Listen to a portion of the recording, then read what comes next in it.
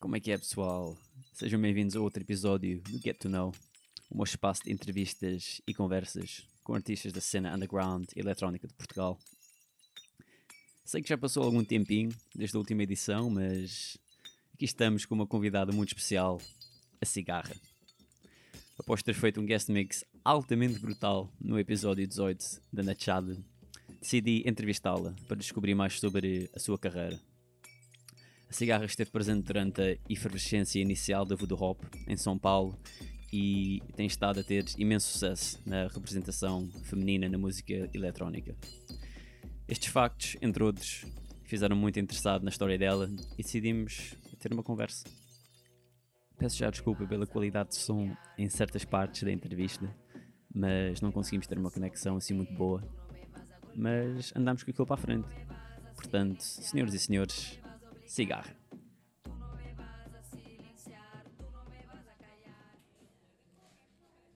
Como é que a tua carreira começou? Quando é que começaste a ter os primeiros passos? Tudo começou há uns 12 anos atrás, mais ou menos, 12, 13, por aí. 2017, 2007, 2008. Estava em São Paulo. São Paulo estava vivendo uma cena bastante específica, assim, dentro de um conhecimento de uma música independente. Foi bem o surgimento da música independente e tal. Na época eu tinha com um grupo de amigos, a gente tinha um site sobre música independente. Então eu mais escrevia sobre música do que fazer qualquer outra coisa, né? Eu não tinha explorado ainda. Mas, enfim, experimentando dentro desses eventos que a gente tinha também do próprio site, aí eu falei assim, quer saber? Eu acho que eu também quero começar a experimentar, soltar um pouco de toda essa pesquisa que eu já faço já há tanto tempo e tal, nas pistas. E aí fui começando a experimentar uma coisa ou outra. Logo após, a gente também começou a viver um boom de festas independentes em São Paulo. Festas que eram fora de clubes, que eram feitas em lugares inusitados e tudo mais, e com ideias inovadoras também. E a Voodoo Hop foi uma delas. Claro. Uma das primeiras assim, a ocupar espaços diferentes e tal. E eu tava lá desde o começo dessa formação, dessa ideia, tipo, a ideia de como construir uma festa para além de ser uma festa, ou uma festa de house, ou uma festa de techno, ou uma festa de rap, ou uma festa de samba. Não, é simplesmente um evento que pode englobar qualquer coisa, um evento para expressões artísticas em geral, assim. Onde sempre tinha performance, onde sempre tinha instalações de projeção, e trabalhava com videoarte, trabalhava com vários conceitos diferentes no mesmo espaço. E isso foi o maior berço, na verdade, ter crescido e ter me desenvolvido ali. E todo mundo que se desenvolveu junto, porque era realmente um monte de gente curiosa, querendo descobrir como fazer junto para expressar tudo que a gente tinha entalado, né? Enquanto jovens revoltados. E é isso. E aí, junto com a Voodoo Hop, enfim, tinha primeiro uma dupla com meu ex-companheiro, o Jardim Elétrico. E com essa dupla a gente era tanto VJ quanto DJs. E a gente já tinha essa brincadeira de explorar uma música bastante marginal e samples que a gente trazia de contextos que eram muito políticos também, de alguma forma. Então eu já comecei a explorar por esse lado e tal. Um tempo depois, mais ou menos junto com quando eu engravidei e tal, comecei a criar um projeto que era mais meu, que foi a Cigarra. No meio de festas e turnês e tal, me veio essa vontade de criar alguma coisa só minha, então eu experimentei dentro do festival que eu já estava agendada enquanto a Voodoo Hop mesmo. Falei assim, gente, acho que eu quero criar alguma coisa que fale um pouco de tudo que eu pesquiso desde que eu sou criança, assim, das minhas influências, de do que a minha mãe trazia para mim enquanto referência de música e a minha família e tal, até as coisas que eu estou experimentando hoje. E que tal colocar isso tudo em um set só, né? E foi interessante porque isso veio junto realmente com a gestação, então todo uma outra entendeu o que é esse criar do zero e tudo mais, meio que sem querer as coisas vieram junto, então foi bem interessante para mim essa fase. E aí pronto, aí com a Cigarra comecei a tocar enquanto DJ e tal, viajando bastante também com o Voodoo Hop. O Voodoo Hop a gente já fez eu já fiz umas 3 turnês junto com eles aqui, e depois morando aqui já fiz outras vezes também. Nice. Europa e tal, girando com outros países, em que a gente leva a festa inteira e faz essa instalação performativa que é o nosso evento. No meio disso eu comecei também a criar os meus próprios as minhas próprias músicas, e isso foi muito louco porque ela veio dentro dos meus sets mesmo. Era eu fazendo sets em que eu colocava samples cada vez menores de outras referências e acumulava numa ideia bem Wonderphonics mesmo, de associar samples apropriados e completamente legais. Isso era copyleft mesmo, enquanto linguagem pirata, que a gente defendia muito. E aí no meio disso, no meio do set, eu falei, peraí, já juntei tanta coisa de tanto lugar que nesse frame eu acho que já é uma música nova. E aí essa ideia de começar a criar música a partir de outras músicas. Esse foi meu primeiro EP. De lá pra cá, mais ou menos uns 8 anos, 7, 8 anos, mais ou menos, 7, não sei. De lá pra cá eu fui afinando essa ideia, né? Já não são mais samples tão óbvios, já não é mais a ideia do mashup, que era muito presente na minha música. Agora já fui caindo em outros tipos de preparação de samples, mas samples é uma coisa que eu gosto muito, samples repertórios, né? No meio disso também a gente criou a Roda de Sample, um projeto que eu tenho. Isso era uma coisa que eu queria falar, porque eu não sabia nada sobre isso, e depois quando eu comecei a ler sobre isso há umas semanas, interessou-me logo a ideia de bué artistas que tu nem conheces estar a fazer tipo um live jamming, né? Fala-me sobre isso, porque eu estou bem interessado sobre essa ideia. Como é que é fazer tipo um live jam desses? É bastante curioso mesmo, porque assim, a princípio parece muito óbvio, porque, enfim, jam de músicas, de músicos, né? É uma coisa tipo, bora soltar lá e juntar todo mundo que tem e começar a improvisar. E no Brasil a gente tem essa ideia da roda de samba, que é realmente um acontecimento que a gente começa e não sabe quando que vai acabar, todo mundo se junta com seus instrumentos e a festa se junta em volta disso e a gente vai, enfim, nessa hipnose. E aí tem um pouco essa ideia de hipnose, assim, quando a gente está nesse círculo, né? Geralmente a gente forma ou em formato de círculo ou como se fosse uma grande mesa de jantar, assim, com todos os computadores conectados. E aí, a princípio, com computadores, é uma coisa que veio bastante dessa linguagem digital. A gente, DJs, é um grupo de DJs que trabalha bastante, cresceu junto estudando Ableton, fazendo, tipo, discotecagem por esse ponto de vista. Então, era muito fácil chamar essa galera para tocar junto. A geração de DJ de CDJ, tipo, só voltou a pegar em São Paulo há pouco tempo atrás. Então, assim, a gente tinha essa linguagem de trabalhar a música de outra forma. Mas também somou depois quando veio junto. Mas era isso, era a gente, a princípio, chamando todos os nossos amigos, toda a cena para tocar junto ao mesmo tempo. Tendo sempre um grande cuidado com a escuta. A gente sempre fala que é um exercício muito mais de silêncio, de saber quando não tocar do que saber como tocar, porque facilmente... Claro, facilmente podes, tipo, toda a gente tocar ao mesmo tempo, né? Claro. Aí, tipo, tem 3 pessoas soltando kicks. Não, gente, vamos perceber como é que a gente junta as coisas para sair um grande som e uma grande festa. E funciona super bem, tem sempre alguém muito mais conectado também com essa parte de mixar o que tá acontecendo, então, tipo, na mesa de som, controlando, falando assim, olha, isso tá baixo, tá alto, ó, que tal se a gente solar isso um pouco? Rola, às vezes, um pouco de uma maestria, assim, em cima, mas geralmente vai pelo fluxo, fica lindo, e é surreal, a gente olha e volta e fala assim, a gente tá tocando, olha que incrível. Bora gravar, né? E a gente tem várias dessas sessões gravadas e tal. Aí a gente acabou fazendo também alguns workshops com isso, explicando toda essa teoria, como é que engraçado que aí também já pegou toda dessa ideia do copyleft e tal, então no workshop a gente também ensina a galera, olha, qualquer pessoa pode participar junto, o lance da partilha de sample e desse acúmulo. É uma pirataria que tá, tipo, muito dentro da gente já, então a gente já ensina desde baixar a música do YouTube, recortar e criar microsamples com aquilo, ritmar coisa, etc. Então tem esse caráter também. Além de instalar o Ableton craqueado para todo mundo. Claro, que tá... isso é o que toda a gente usa. Ninguém paga, né? É mesmo, não é por aí.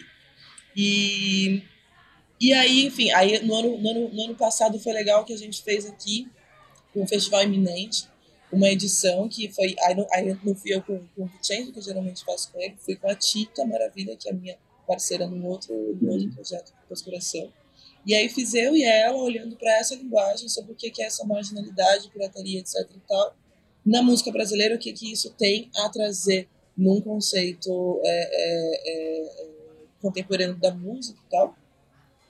E a gente fez uma roda que era baseada com foco bastante na questão feminista e trans feminista.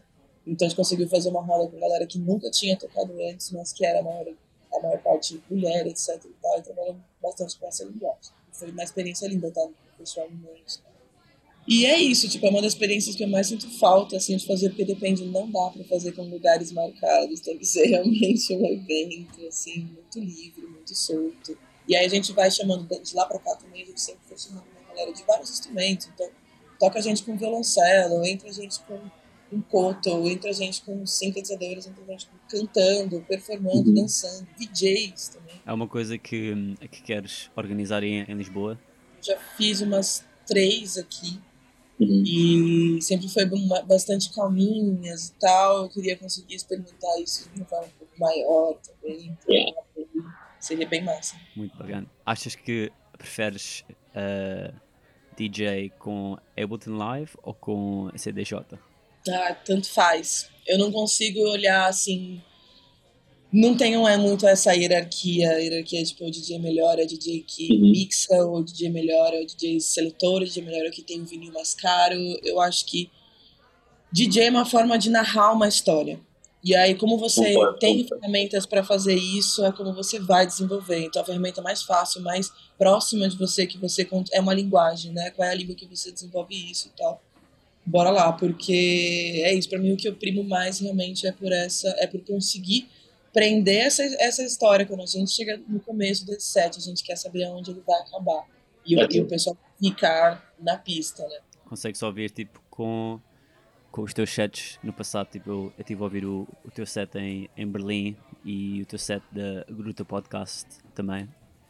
E consegues ver cá, tipo, aqueles samples mais sobre a cultura feminina, a cultura da América do Sul, a cultura queer, que tu consegues sempre ouvir nos teus sets, né? Achas que dos sets que tu tocaste na Voodoo Hop ao início, que isso te afetou da maneira que fazes sets agora? Sim, com certeza. É engraçado que, assim, quando eu comecei com som. Comecei tocando Maximal, comecei tocando uns sons um pouco mais. Era uma questão de uma festa muito mais agitada. A Voodoo Hop em si, ela foi entrando para um caminho de pesquisa, porque é isso, a gente foi mergulhando numa cena também, muito relacionada com uma cena que estava acontecendo na época, sobre como a cumbia digital chegou pra gente, e aí como o Downtempo chegou pra gente também. E aí no Brasil a gente estava começando a desenvolver isso, como trazer uma coisa de uma cultura popular brasileira dentro da pista.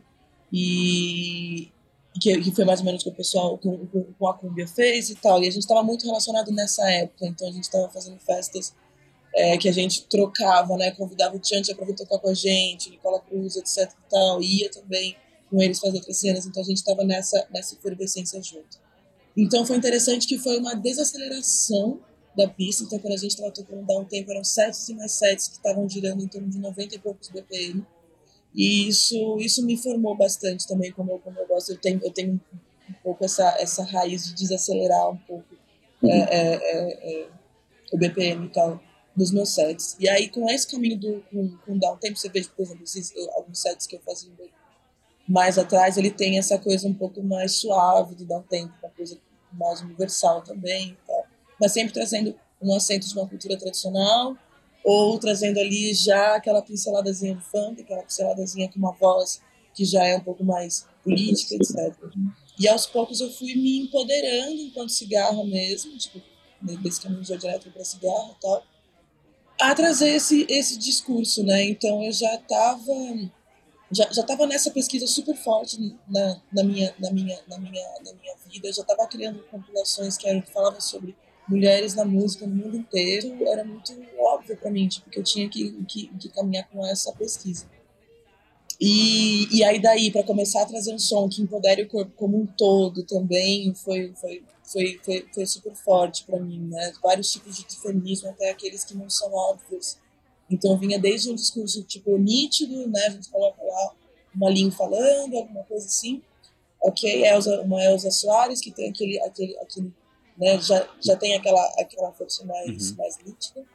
Achas que ahm, quando tu lançaste o teu primeiro EP pela Tropical Twister, achas que foi aí que tu notaste a falta da representação feminina na música eletrónica? Ou achas que foi tipo antes? Ou tipo até depois? Assim, eu acho que eu sempre percebi de alguma forma, mas o meu engajamento tomou contorno, assim, com a Tropical Twister mesmo. Porque eu tava, na verdade, trabalhando. Foi a label que me chamou, que me convenceu a fazer música. Isso já foi tipo, super empoderante. Eu já senti, tipo, o que eu não fazia antes, o que me fazia acreditar que eu não seria capaz disso, etc e tal. Comecei a ver em mim como isso aflorou e como seria importante também empoderar outras mulheres a esse tipo de expressão. E aí veio junto também com toda uma militância que estava crescendo em volta de mim, com a maternidade que me trouxe também enquanto uma feminista mais diretiva, assim, e tal. E aí, com a Tropical Twist, eu comecei a criar as compilações estereofônicas.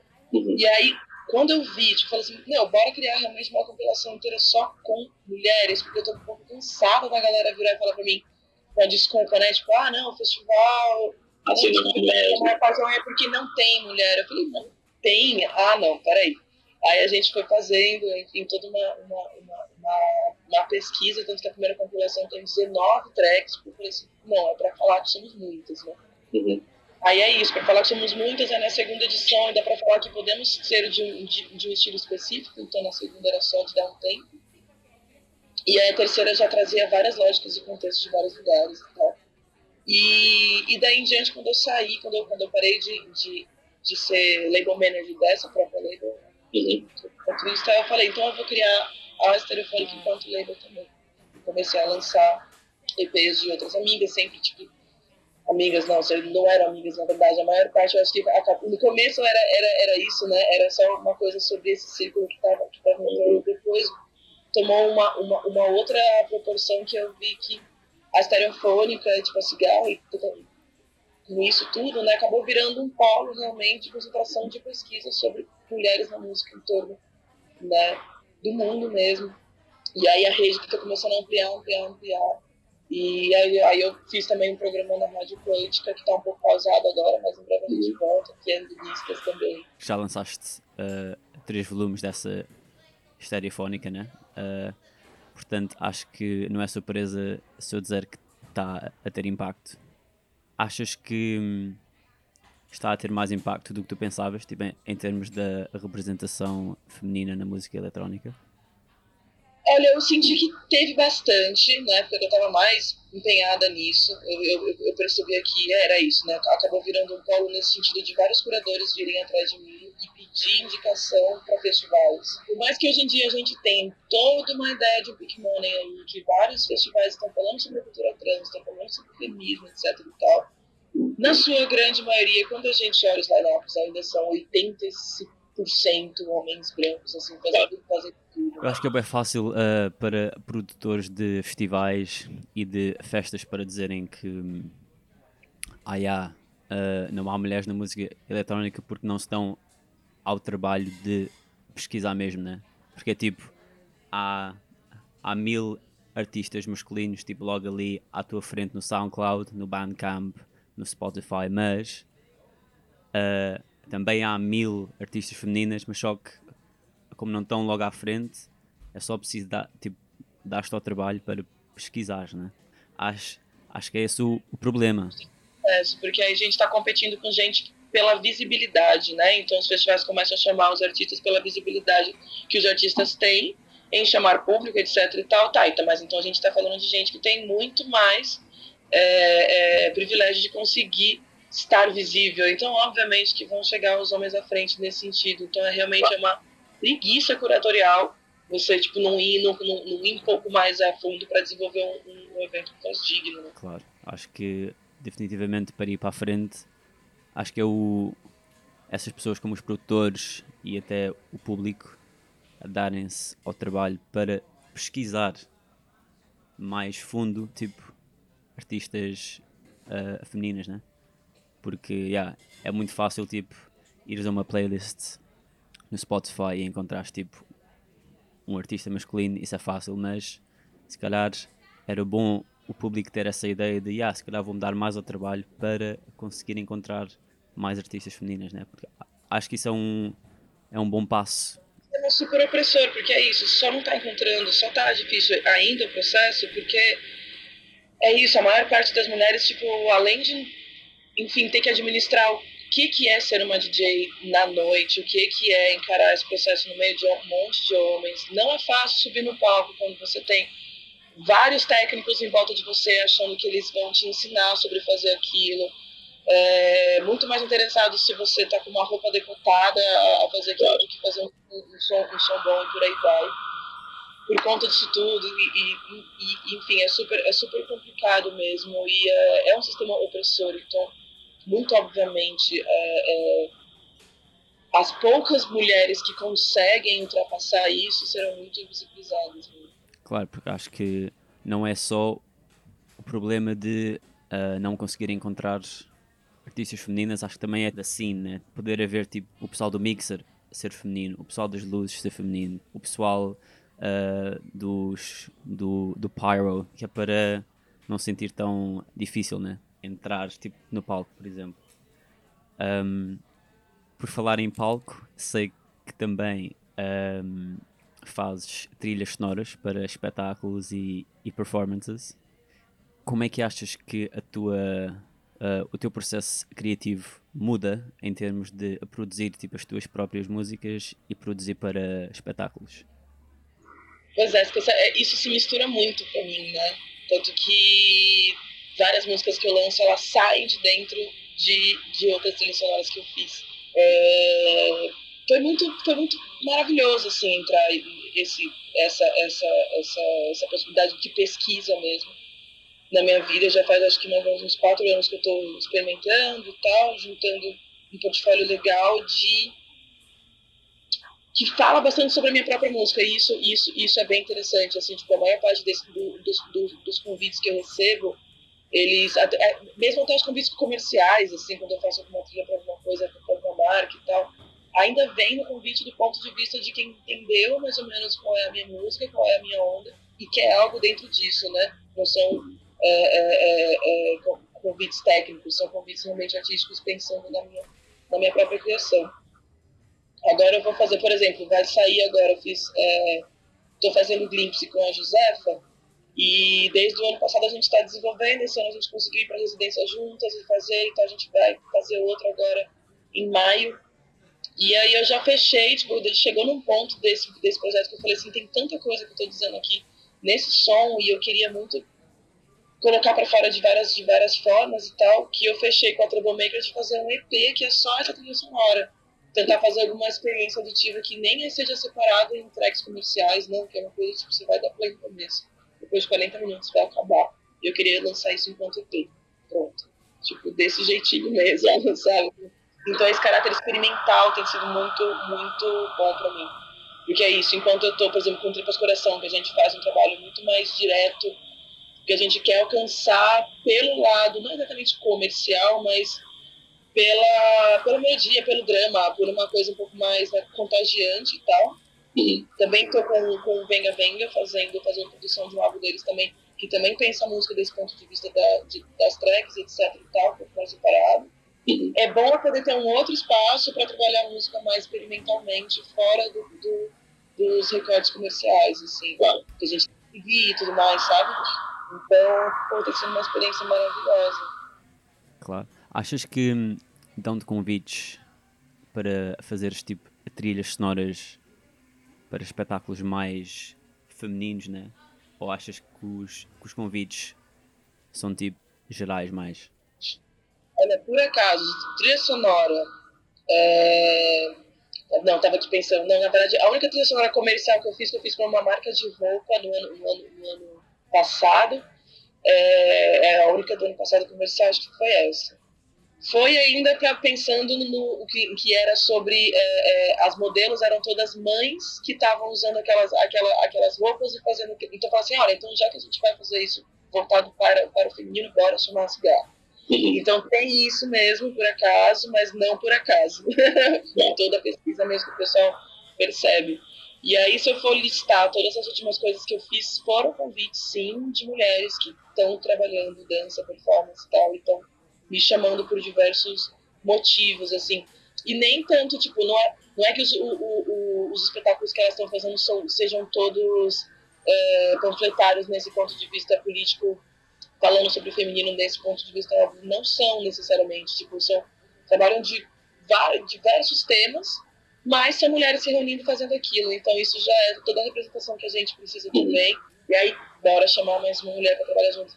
Então eu me senti também convidada por esse lugar, enquanto mulher produtora. Mas sim, em geral, eu fico muito feliz de trabalhar com muitas mulheres em volta, a maior parte desses convites.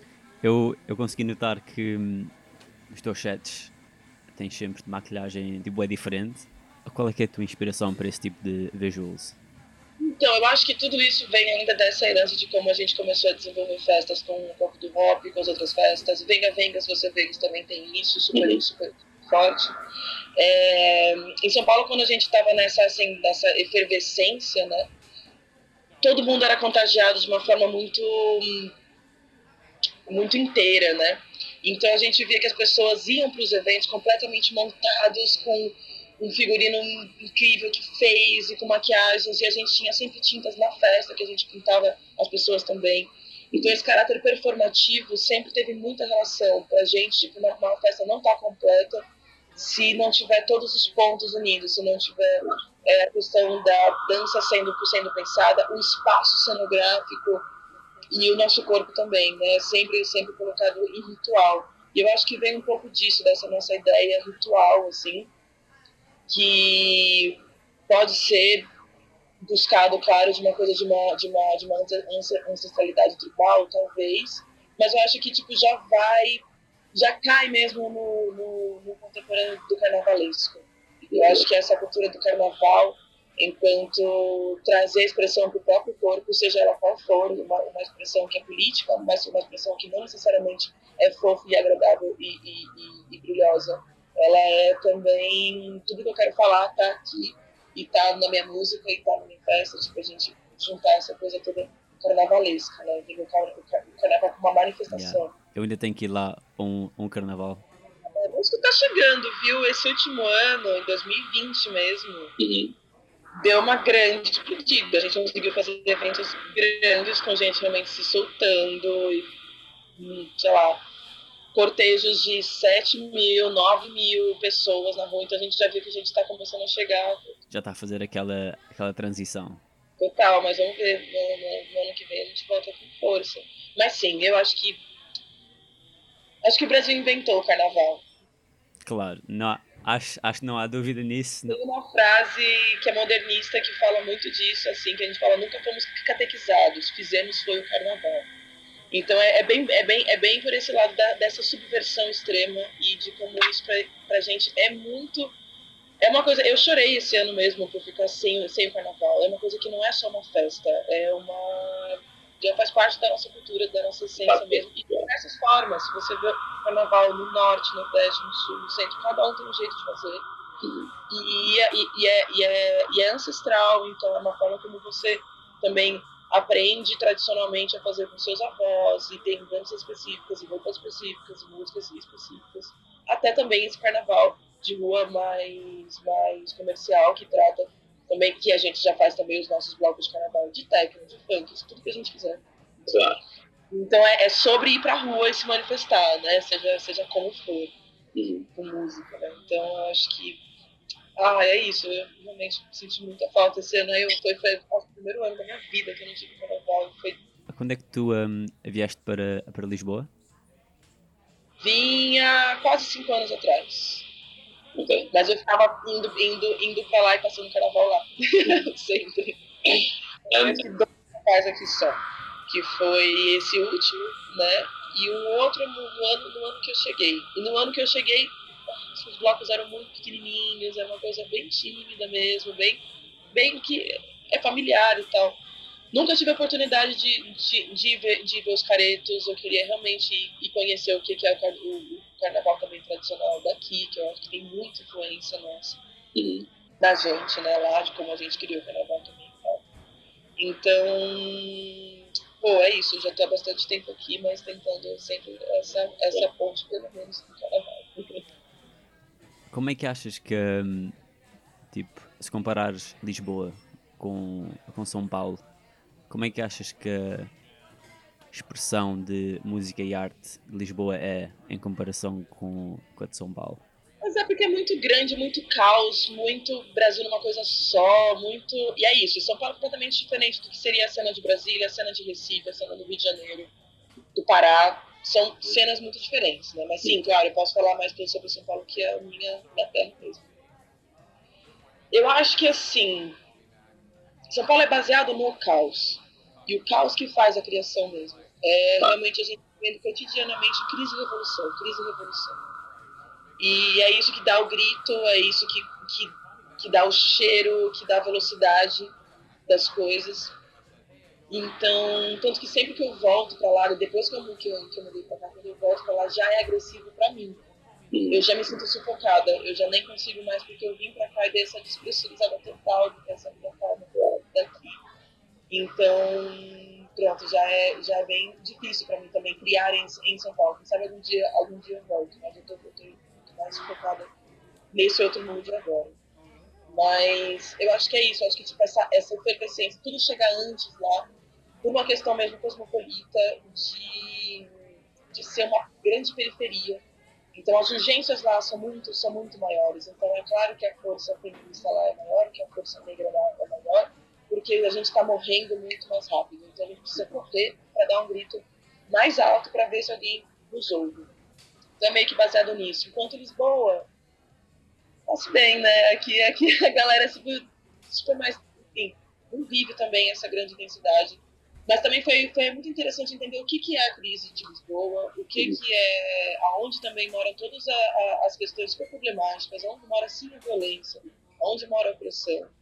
Foi muito interessante para mim vir para Portugal, imaginar, tipo, sair realmente do Brasil e voltar para a terra do ex-colonizador.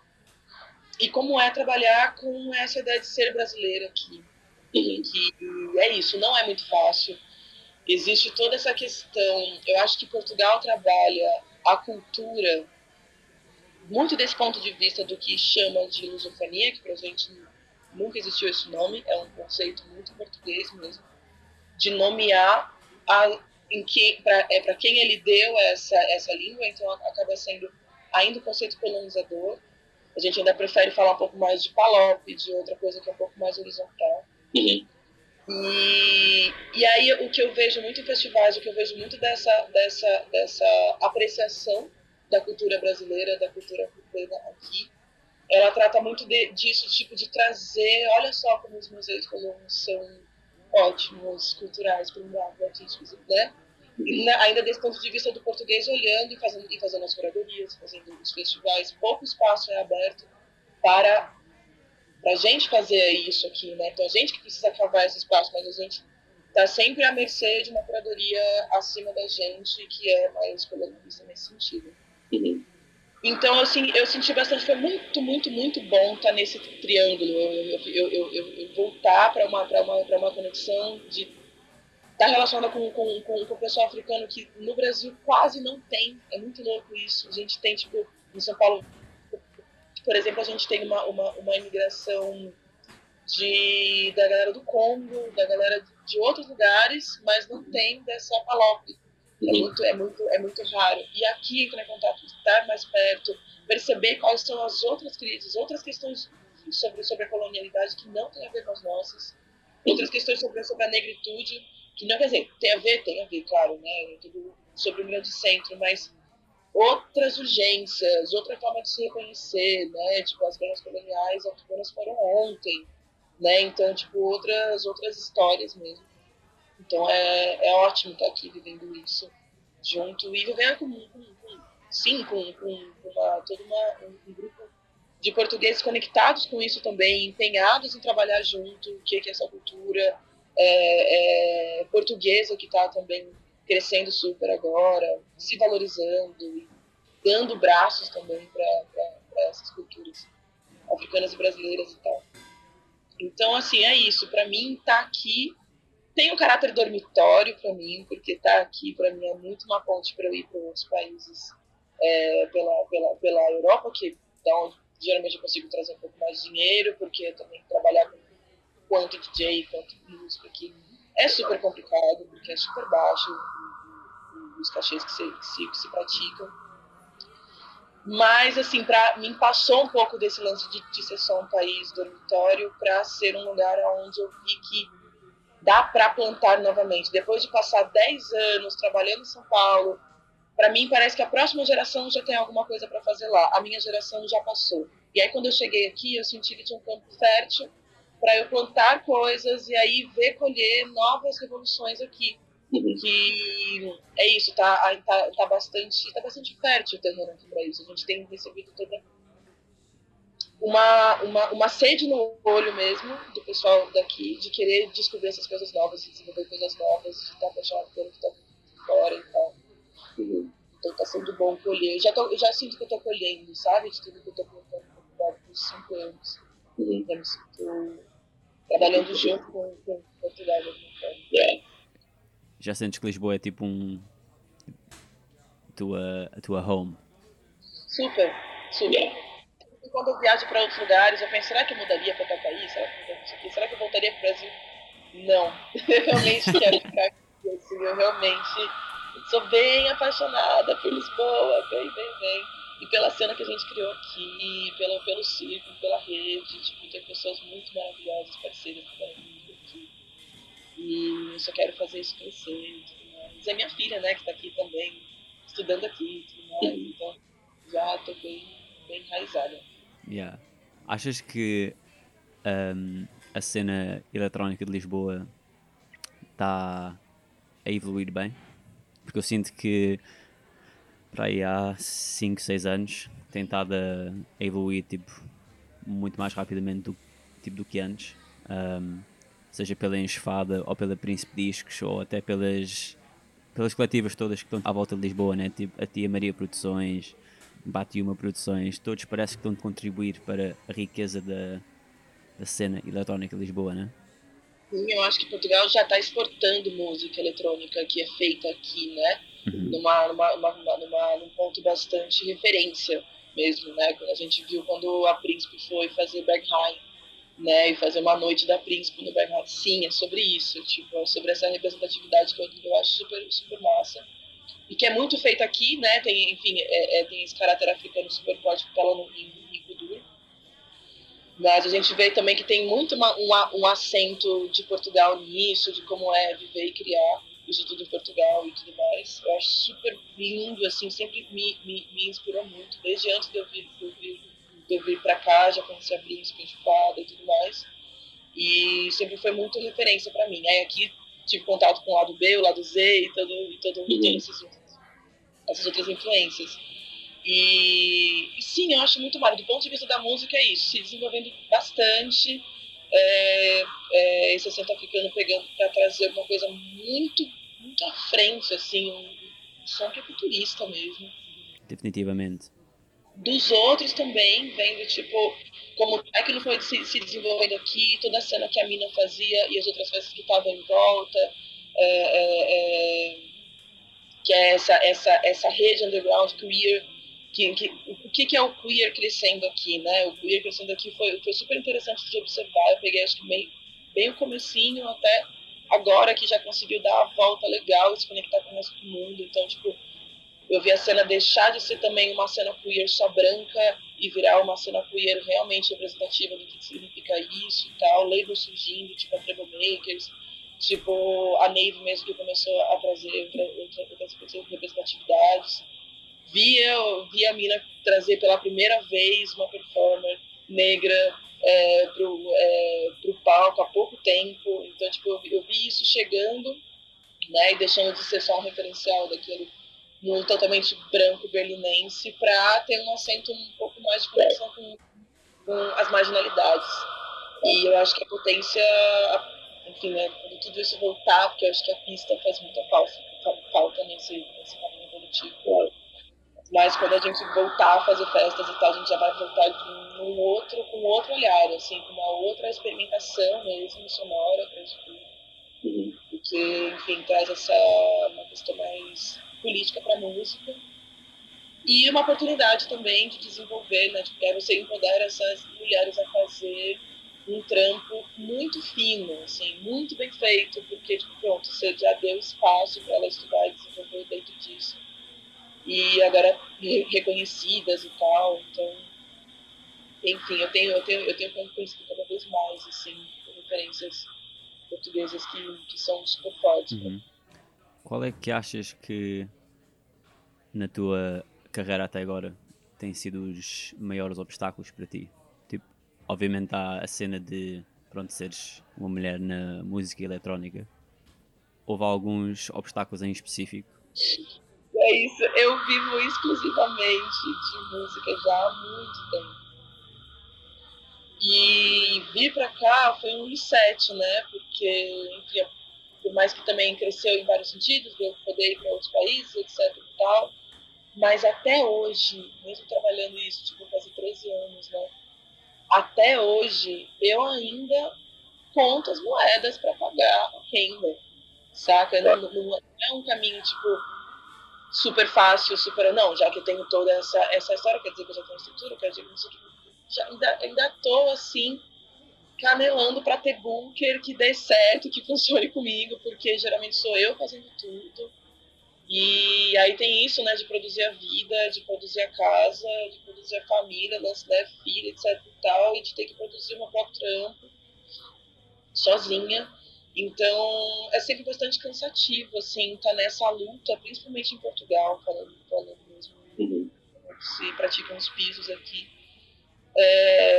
tá realmente pedindo uma esmola, assim, pra tocar, saca? Tipo, que não é realmente um preço justo que se trabalha, e a gente tem que ficar explicando isso, porque parece que DJ em Portugal ainda não é uma profissão, sabe? Não é entendido nem segurança social, entende assim que dirá a cena, sabe? Tipo, é um hobby para todo mundo aqui. Então a galera tem que ter um trabalho de dia para a noite fazer isso. Então é complicado, né? Porque aí a gente começa a cada vez mais sucatear realmente a profissão.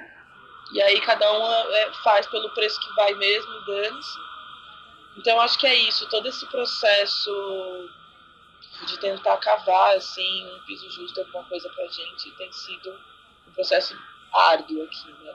E aí, por exemplo, em 2019, que ano que a gente tá, caramba? A gente tá em 2021 agora. Em 2019 eu estava com um grupo grande, a Soma, que a gente estava justamente estudando isso, como fazer festas independentes de depender de casas noturnas, curadores, etc e tal, né? Que aí eu juntei era um coletivo de coletivos e a gente pensava como fazer festas grandes para tipo 500 pessoas, em que todo mundo trabalhava, ganhava uma grana justa pelo que estava fazendo, etc e tal. E a ideia era sempre crescer mais, comprar um sound system, começar a levar o sound system pra rua, fazer uma movimentação um pouco maior, tipo, um pouco mais engajada, né? Nesse sentido. Aí depois o grupo acabou, enfim, mas foram muitas experiências aqui que eram sobre como melhorar mesmo a situação da cena em vários pontos que são bastante críticos, desde as questões, sim, vem comigo, né, essa dificuldade dessas questões políticas, enquanto grande, mas também essas estruturais que os próprios portugueses também sofrem, tipo, como isso é realmente desprofissionalizado. É uma cena que, tipo, toda a casa, toda a cena noturna tá, tipo, com profissionais que trabalham técnico, a galera do bar tá super estruturada, curadores que ganham uma puta grana, que, né? Mas o DJ continua sendo essa coisa completamente volátil que... Acho que isso é uma grande diferença em termos de países como Portugal, em comparação com aqui, por exemplo. Podes ter tipo gigs todos os fins de semana na mesma discoteca e aqui tu consegues ganhar dinheiro suficiente para pagar a renda e até a Segurança Social vê isso como um próprio negócio. Quase que é mais fácil ser DJ aqui do que noutros países, como Portugal, por exemplo, né? Sim, sim, total. É bem isso mesmo. É bem uma... É por isso que eu falo que é bastante estrutural mesmo, né? Isso, desde não ter um código em finanças que me entende enquanto DJ, que eu poderia comprar os meus equipamentos e descontar isso do IRS e tal. Não existe essa regulamentação. A gente tem que ir sempre driblando e vendo como que a gente se adapta a isso e tal. Até isso, tipo, a galera, né, tipo, bares e todo um turismo desenvolvido pra deixar o DJ lá de canto e dar 50 euros pra ele tocar 6 horas a noite inteira. Não, pelo menos eu tenho uma residência, porra. E foi louco pra mim, porque, tipo, quando eu vim pra cá, em São Paulo, eu já não tava produzindo as minhas próprias festas. Eu tava um pouco cansada disso, já tava mais tocando aonde me chamavam e tal. Quando eu cheguei aqui, e aí eu vi o preço que se pagava para um DJ médio, que mesmo sendo uma DJ que tinha vindo de fora, e o pessoal me queria aqui também, quando eu cheguei, já conheci o Voodoo Rock, então já queriam que eu trouxesse aquilo também. Então eu meio que tive aí o privilégio de pular algumas filas e já tocar em algumas casas que eu já queria tocar, logo de cara, foi massa. Mas mesmo assim, quando eu vi os cachês que se praticavam aqui, eu falei, como é que eu vou pagar um aluguel aqui? Aí eu voltei atrás e falei assim, então eu vou ter que fazer o meu evento. Aí eu comecei a fazer eventos aqui e tal, porque aí eu conseguia tirar um pouco também da bilheteria, um pouco a mais de outros lados e tal, me desdobrar isso. Mas ok, ainda é ok, porque, enfim, em São Paulo a gente não tem muito mais dinheiro, né, os eventos lá eram enormes, tinha toda uma, né? Mas também tinha mil outras dificuldades, e as dificuldades de estar sempre vivendo a violência, muito, muito de perto. Uhum. Agora, a falar no futuro da cigarra, tens alguma música planeada para este ano? Tenho. Não, porque foi louco, porque 2020 a era morna, né? Tipo, eu não criei nada e tinha várias coisas eu atrasava, não conseguia, né? Aquela coisa tipo, de estar em casa com medo, etc e tal. Foi um ano tipo, super frustrante, porque eu pensava que já que eu ia ter tempo, eu ia criar coisas, né? Uau, finalmente eu tenho tempo em casa, mas tipo, eu não estava fazendo nada. Então gerou toda esse pânico de criação, assim, muitos artistas que eu vi que aconteceu isso, né? Todo mundo chegou, né? Tipo, agora eu vou criar, agora eu tenho, né? Todos... Mentira! Agora vou criar um álbum por semana, quase, um álbum. Né? Mas a gente não tem inspiração, não tem troca, não tem movimento, então não vinha nada. Aí beleza, aí eu fui deixando tudo pra trás e tal. Quando virou o ano, que chegou a vacina, eu falei assim, é agora. De criatividade, assim, que eu comecei a cumprir com vários convites que tinham feito. Então algumas coisas saíram agora, outras coisas estão pra sair, tipo, saiu uma track minha com a Aurora agora, no álbum dela. Saiu uma track que veio de uma trilha sonora também, por uma label em Leipzig. Vai sair 2 remixes também. Enfim, estão saindo coisas. Pronto. Eu e o Pututita, a gente já estava afim de fazer alguma música juntos também. A gente vai lançar alguma coisa lá, que já vai sair pro mês que vem. E aí eu parei de aceitar tracks soltas, porque eu preciso muito me concentrar nas trilhas sonoras que estão rolando. Tem vários projetos que vão sair, né? Vários espetáculos que vão sair agora também. Mas principalmente que tem Tripas Coração lançando um álbum esse ano. Então a gente está em processo de criar gravação, estúdio e tal. Primeiro álbum que já estava prometido já desde o outro ano, a gente finalmente consegue esse ano. Venga Venga também. Venga Venga, na verdade, a gente vai começar a fazer agora para lançar em fevereiro de 2022. Vai ser uma trilogia que eu vou entrar como produtora deles. E o meu EP pela Troublemakers, que é aquilo que eu falei, que é aquela trilha sonora do Glimpse, que vai sair como uma experiência maluca. Perfeito. Quando tu estiveres aqui em Londres, vens à estação e a gente faz aí um back-to-back. Você estava aqui? Não, eu sou de Lisboa, mas só que eu estou em Londres. Eu quero muito ir para Londres, eu nunca toquei em Londres. Eu toquei em Liverpool e não toquei em Londres, não sei como. Tipo. Acho que é preciso. Perfeito, muito prazer em falar contigo. Ok, tranquilo, maravilha. Até à próxima. Tchau, tchau. Tchau, tchau. Obrigado por ouvirem esta conversa com a Cigarra. Adorei mesmo falar com ela e descobrir tanto sobre os lados todos da carreira dela. Obviamente, se vocês querem mais música e menos conversa, ouçam um mix dela no episódio 18 da Nachada, que também teve a presença da King Kami. Mantenham-se atualizados nos lançamentos de cigarro este ano, porque parece que vai haver uma pratalhada deles. O Instagram dela é Agatha Cigarra, Agatha com TH, claro. E para não esquecer que o episódio mais recente da Nachada com o Brunoso já saiu no meu SoundCloud, portanto está disponível para todos. Basta pesquisarem Davia, com 2 A's no fim. E prontos, a gente vê-se brevemente com mais conversas e histórias sobre a cena eletrónica underground de Lisboa. Fiquem bem, pessoal.